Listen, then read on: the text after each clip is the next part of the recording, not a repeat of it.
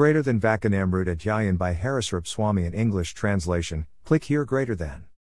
Greater than 10.1 in the Sambat year 1876, on Magshar Sud 13, 29th of November, 1819, Sriji Maharaj was sitting in Dada Kakkar's darbar in Gadada. He was dressed entirely in white clothes. A sabha of Paramhans, as well as Haribhaktas from various places, had gathered before him. Greater than 10.2 then, Sriji Maharaj said, once, when I was travelling from Venkatadri to Sethuban Rameshwar, I came across a sadhu by the name of Savakram. He had studied Srimad Bhagavad and other Purans. During his journey, he fell ill. With him, he had 1,000 rupees worth of gold coins. However, as he had no one to nurse him, he began to cry. I consoled him, and said, "Do not worry about anything. I shall look after you." Greater than 10.3 on the outskirts of the village, there was a banana orchard, where there was a banyan tree that was home to 1,000 ghosts. The sadhu had become extremely ill and was unable to walk any further. I felt extreme pity for him. So I prepared a bed of banana leaves only and a half feet high under the banyan tree. As the sadhu was suffering from dysentery and was passing blood, I would wash him and attend to him. Lord Swaminarayan believes in practicing first and then preaching. In spite of being the Almighty God, he washed stool of a saint, he attended a saint and served the saint. It also teaches us that serving the ill is a form of selfless service. Lord Swaminarayan's pilgrimage adventures. Greater than 10.4 he would give me enough of his money to buy sugar, ghee and grains for himself.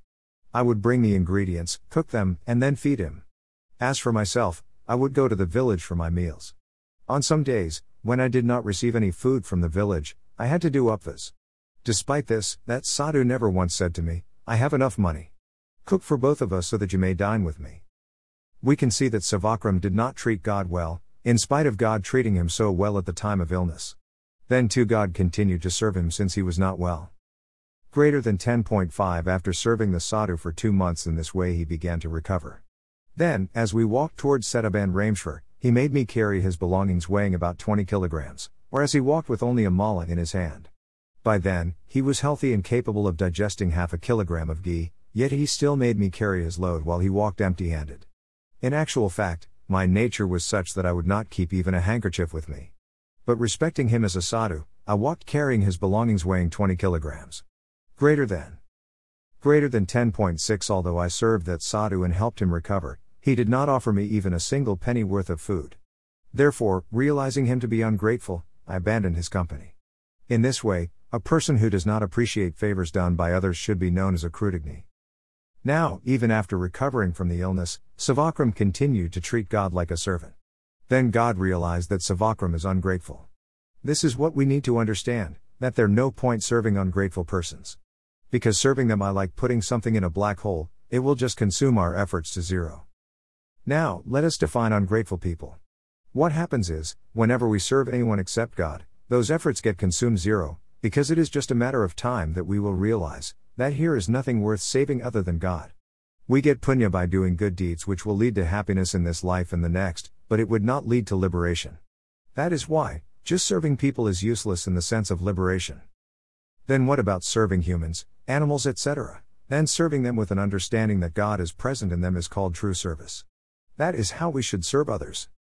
There are some exceptions. Parents, guru, ill people and poor are to be served without question, with no compromise, and there is no need to differentiate people.